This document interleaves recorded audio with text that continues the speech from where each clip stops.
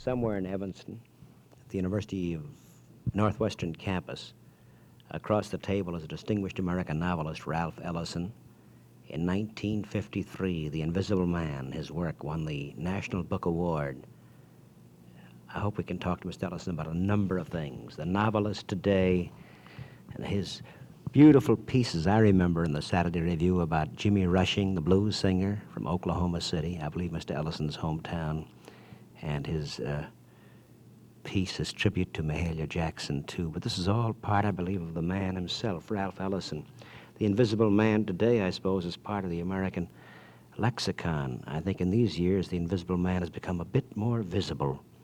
No thanks to the man who didn't see him, but to the Negro himself, who has found a new sense of pride in himself and militancy. Now, I'm assuming a great deal. I'm assuming this is what you believe, Ralph Ellison. Am I off on this? Well, not really. To the last statement, though, I would make a qualification. What often appears to be a newfound militancy is not so new. It's a question of timing. Sometimes when being militant means to withhold your forces, reserve, wait for the moment when you can be most effective. And I think that the experience of Negroes, look, we've been so aware of our minority numbers, so to speak, and I think knowing this, knowing where the power was, knowing what the circumstances were, and knowing that legally segregation had the blessings of the Supreme Court, there wasn't too much one could do except not accommodate so much, but learn to live within the situation while keeping alive certain goals, which are the American goals of equality and freedom. As you're saying this, Mr. Ellison, this matter of it has always been there, it has never been, say, overtly expressed as today. Wouldn't this help explain what we call double talk or jive, or the fact that, throughout the years, the jester has always been able to say things that he could not say straight? Isn't this so? The double talk involved. It was always there, but because the time wasn't, the man who said it out would have been one way or another killed or deprived of job. That's true, but I'm interested in something else too in this connection. When you really want a clue as to how mixed the modes were, you look at the blues. You listen to the blues, and what people have, with great, I guess, too much facility, spoken of mainly as a matter of laughing to keep from crying was something else. As a blues is full of defiance and full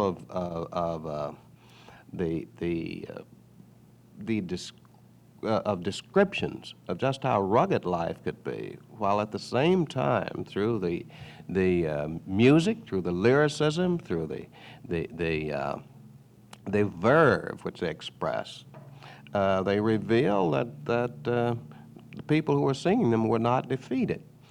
Over and over again, you read descriptions that, well, when the Negro had the blues, he felt bad, he felt melancholy, and he sang the blues. Well, this is one part of it. That's only one part of it. The part of the resonance of jazz, part of that which isn't overtly stated, grows out of what was considered fear, but was really the attitude of men who knew what they were up against, and who still hadn't given up. I mean, this is a spirit of which has always been there. The blues, you said the blues also expresses a militancy, a protest, also a joy. Blues can be triumphant too, can't it? Yes, well, that's it. They are a form of triumph, and they were what we had instead of a lot of political and social triumphs. I think it's very important to understand this now, so that what is being revealed by Negroes today will not be misunderstood. It's often said in the paper, well, the Negro has lost his fear. Well, he didn't have that kind of fear, you see. And many people, some of them friends of mine, often say, well, why didn't you rise up and just resort to violence? I said, well, that is too easy. That is too easy. They don't understand that the more heroic thing, the more militant thing, was to sustain oneself, keep alive the values, work until you could find some ways to do something effective about it. It's too easy to die. And Negroes have learned long ago that they could get their heads whipped and survive. So that isn't the thing. Now, as you're saying this, I think immediately, of course, a lyric comes to my mind. I think of Bessie Smith's Young Woman's Blues. I'm as good as any woman in this town. I paraphrase now. She said it much more beautifully. Or in Backwater Blues, this is where my house, but nonetheless, she survived. This element of survival. Yes, it's exactly that. And the expression is the clue to what could not be expressed politically, what could not be overtly revealed. Wouldn't this explain, even, in jazz, and so often, and this is a truism, as knows, so often the white man takes a certain line, he's hip, but it came from this particular man who was a Negro. Jive talk, for example. Isn't this, in a way, a hidden language? It's a hidden language, but a specialized hidden language. I think language, when it's alive, when it's vital, has to reveal a close connection between the actual reality which the group of people lives, as against the official language. Because language is, American fictional prose, as well as the general language, has been much affected by the presence of Negroes. The music of American speech owes quite a lot to Negroes, to the transplanted African, and to the what he did with the English language in the South. And of course, there's a great effect which the Negro had upon the language of Southerners.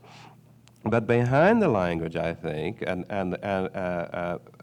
is the sense that the words, certain words in the mouths of white men, did not reveal the reality which Negroes were actually living, and this was part of the impulse toward slang, or toward the Negro idiom. I sometimes refer to the unwritten dictionary of American Negro usage because there is this great body of language, much of which has become the property of anyone who is interested. Today, yes. Become almost part of the, in a way, part of the franco-lingua of our day. That's right. That which we hear, a certain slang and idiom, may indeed be Negro in origin. That's that was right. accepted by jazzmen and then the rest of the world. Sure. Well, as you're talking, Ralph Ellison, we should know more about the man himself, Ralph Ellison, writer, observer of the American scene.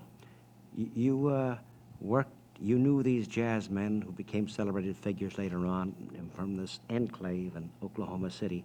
You writing, now, so you're thinking of being a composer, you were thinking in the world of music.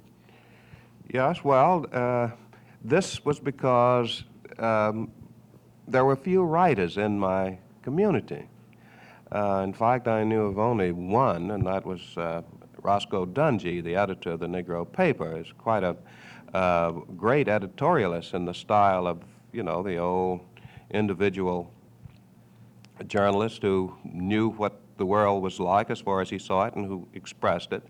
And this man, of course, was ahead of most of us because he was a constitutionalist. And I heard that all my life. That is, that you went to the Constitution to get your rights. and you found ways of making it work for you. But I got my first sense of the artist's discipline, not from knowing writers, but from knowing people like Hot Lips Page and Jimmy Rushing and Walter Page and that whole crowd. Men who were rehearsing all the time, even when they had no jobs to go to, but who were dedicated to their instruments. And they were making something alive and quite wonderful. And everyone who was interested in jazz, and most of the young kids were in Oklahoma City, and many of the older ones, they just went and they got the idea, well, this is the way you made something, by working on it and by doing what you said you wanted to do, as though you really meant it. So it's a pride in craft in a way. A pride in craft and a pride in the ability to create something new.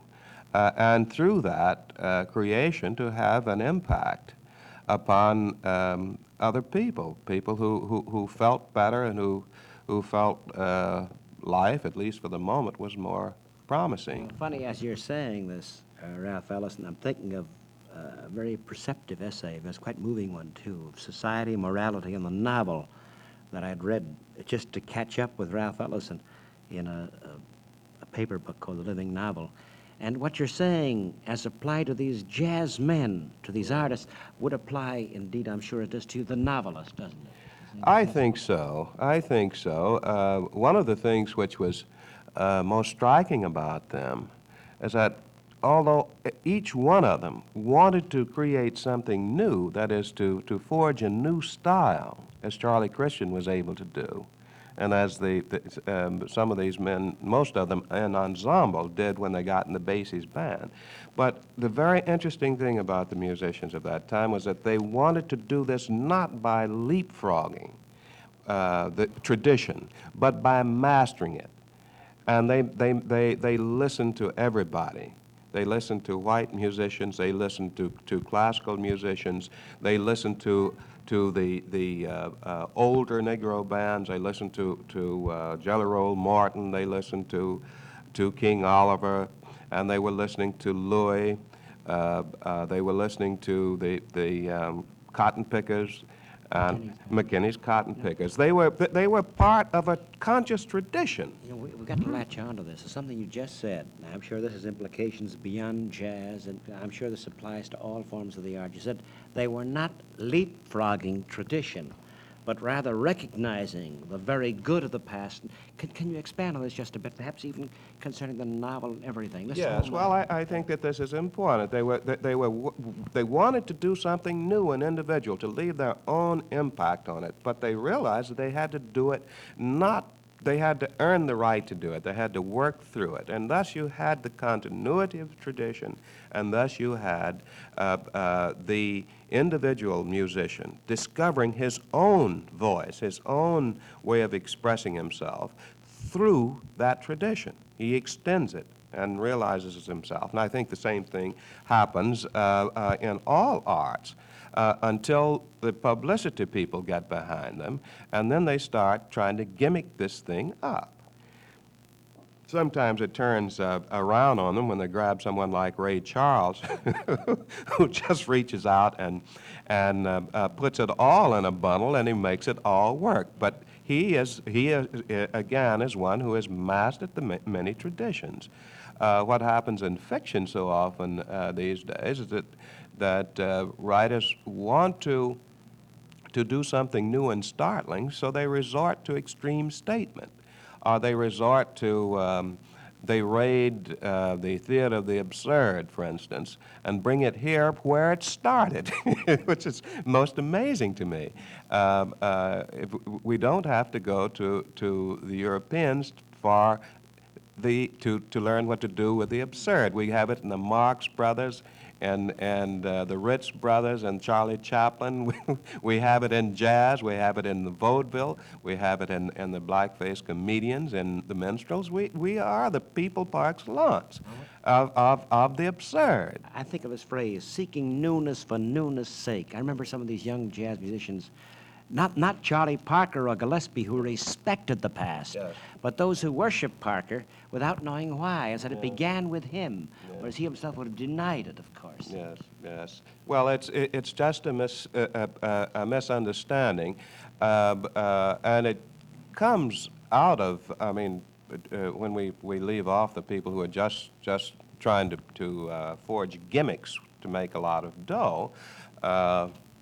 It comes partially through the American tradition of not being tied to the past, because this can happen too. You're so busy trying to measure up to what has been done or to reproduce what has been done, that you forget that your obligation is to make something which will reflect your own times and your own emotions with as much freshness as you can bring to it. Much freshness, and yet I remember this phrase. I know I'm paraphrasing. I don't remember your phrase in this essay, Society, Morality, in the Novel. You spoke somewhere toward the end. I'll ask you about this, too, in Critics. But the novelist, he tries somewhat to express the universality of man. I know I'm saying this wrong, and yet toward the end, you were speaking of the tradition of the novel, the 19th century today, of how the critic categorizes, and the novelist works out of the fires of chaos, a phrase you used. But at the end, there's something he wants to say about the humanness in us. Yes. Well, I still stand by that, but I think that for the novelist, he must reach that universal statement through the specific, through reporting, through careful attention to the details, the emotions, the moods of his own time and of his own particular place of origin. This is so often misunderstood by writers. They think that the only way to be universal is to go over and write about somebody else who is of a higher station in life, or of a group which is politically freer or economically more affluent. But that isn't what I mean. I mean that once a writer really looks at human experience in all of its specificity, then he begins to see wherein the human quality of man is expressing itself in particular forms. And when he can do that, when he can convey it for the reader, then the reader begins to identify with it. He has a way into experience which he might have been denied in actual living. But because the writer has been so true to the details and has seen them, believing, and I guess this is part of the writer's morality, that he must believe that all human life is sacred and that all human expression, all human uses of language is potentially useful, and that all human desires are basically the same. Despite the ability of some individuals to achieve these desires and others having a total lack of the ability to do so, yet the humanity, the common humanity is there, and his role is to make us aware of our common humanity within all of the diversity of the universe, of society. Somewhere you were saying, remember, the novel expresses a vision. It's his vision of experience, but expressed metaphorically. Yes, yes. I think so, that you, and you don't just get this out of the air somewhere and say, well, this is it. You work through to it yourself. Only by putting your vision to a test, by projecting it into symbolic figures, which are based, as I say, upon real situations, upon your sense of what it means to be a man in the world. And through that, as you test your vision through plot and character and atmosphere and dialogue and all the elements which go to make up a fiction, you decide what you are, because by testing your vision of reality, you arrive a little closer to what actually is. You break through the illusion which you are bound to accumulate as you live. You spoke of critics who, by virtue of their work, categorize and seek form as ways of, this is their way. They describe, they label. But you said the novelist, the creative, works, and this phrase used, in the fires of chaos, as I remember this, you know. Well, chaos, because when you start really thinking about any form of experience, which has abided for a while, when you take it into your mind, into your imagination, you're breaking it down. You are abstracting it. There's no doubt about it. You're taking it out of context, and you're throwing it into the world of your own emotions. That is chaos. But as you do this, you're apt to be asking, well, what really, what do people really feel? How do they really act? How do I really feel about events? How do I really feel about these values? How do I feel about, how do these slogans, these ideals, which we talk so much about, really look when we examine them as they are made real or not made real in our conduct? And once you do that, then you got it in the old fire. The critics can't help you there, because you are trying to create an image of reality which they will have to confront. They can offer you suggestions and so on, but they cannot descend into that fire with you. It's a kind of somebody has said, a reason to madness. Forget who it was, but you think of a writer. Well, now we know about Hemingway, don't we? After his brother and his sister have written these books of what his life was like when he was a young boy and a young man, the conflicts with the family. We know that he was living through a kind of chaos, that the impact of his falling out with his parents cost him a lot of pain. And we might say that they were as traumatic, or even more traumatic, than his being shelled in Italy. And he goes, in the early stories and some of the first novels, he went back to that experience again and again, back into that chaos of emotion and lostness and pain, which gave him his sharpest feeling about what it meant to be a man. And through that chaos, by shaping it into form, by projecting it into characters, by building it, by attaching it to details of reality which lay outside of himself, and I guess the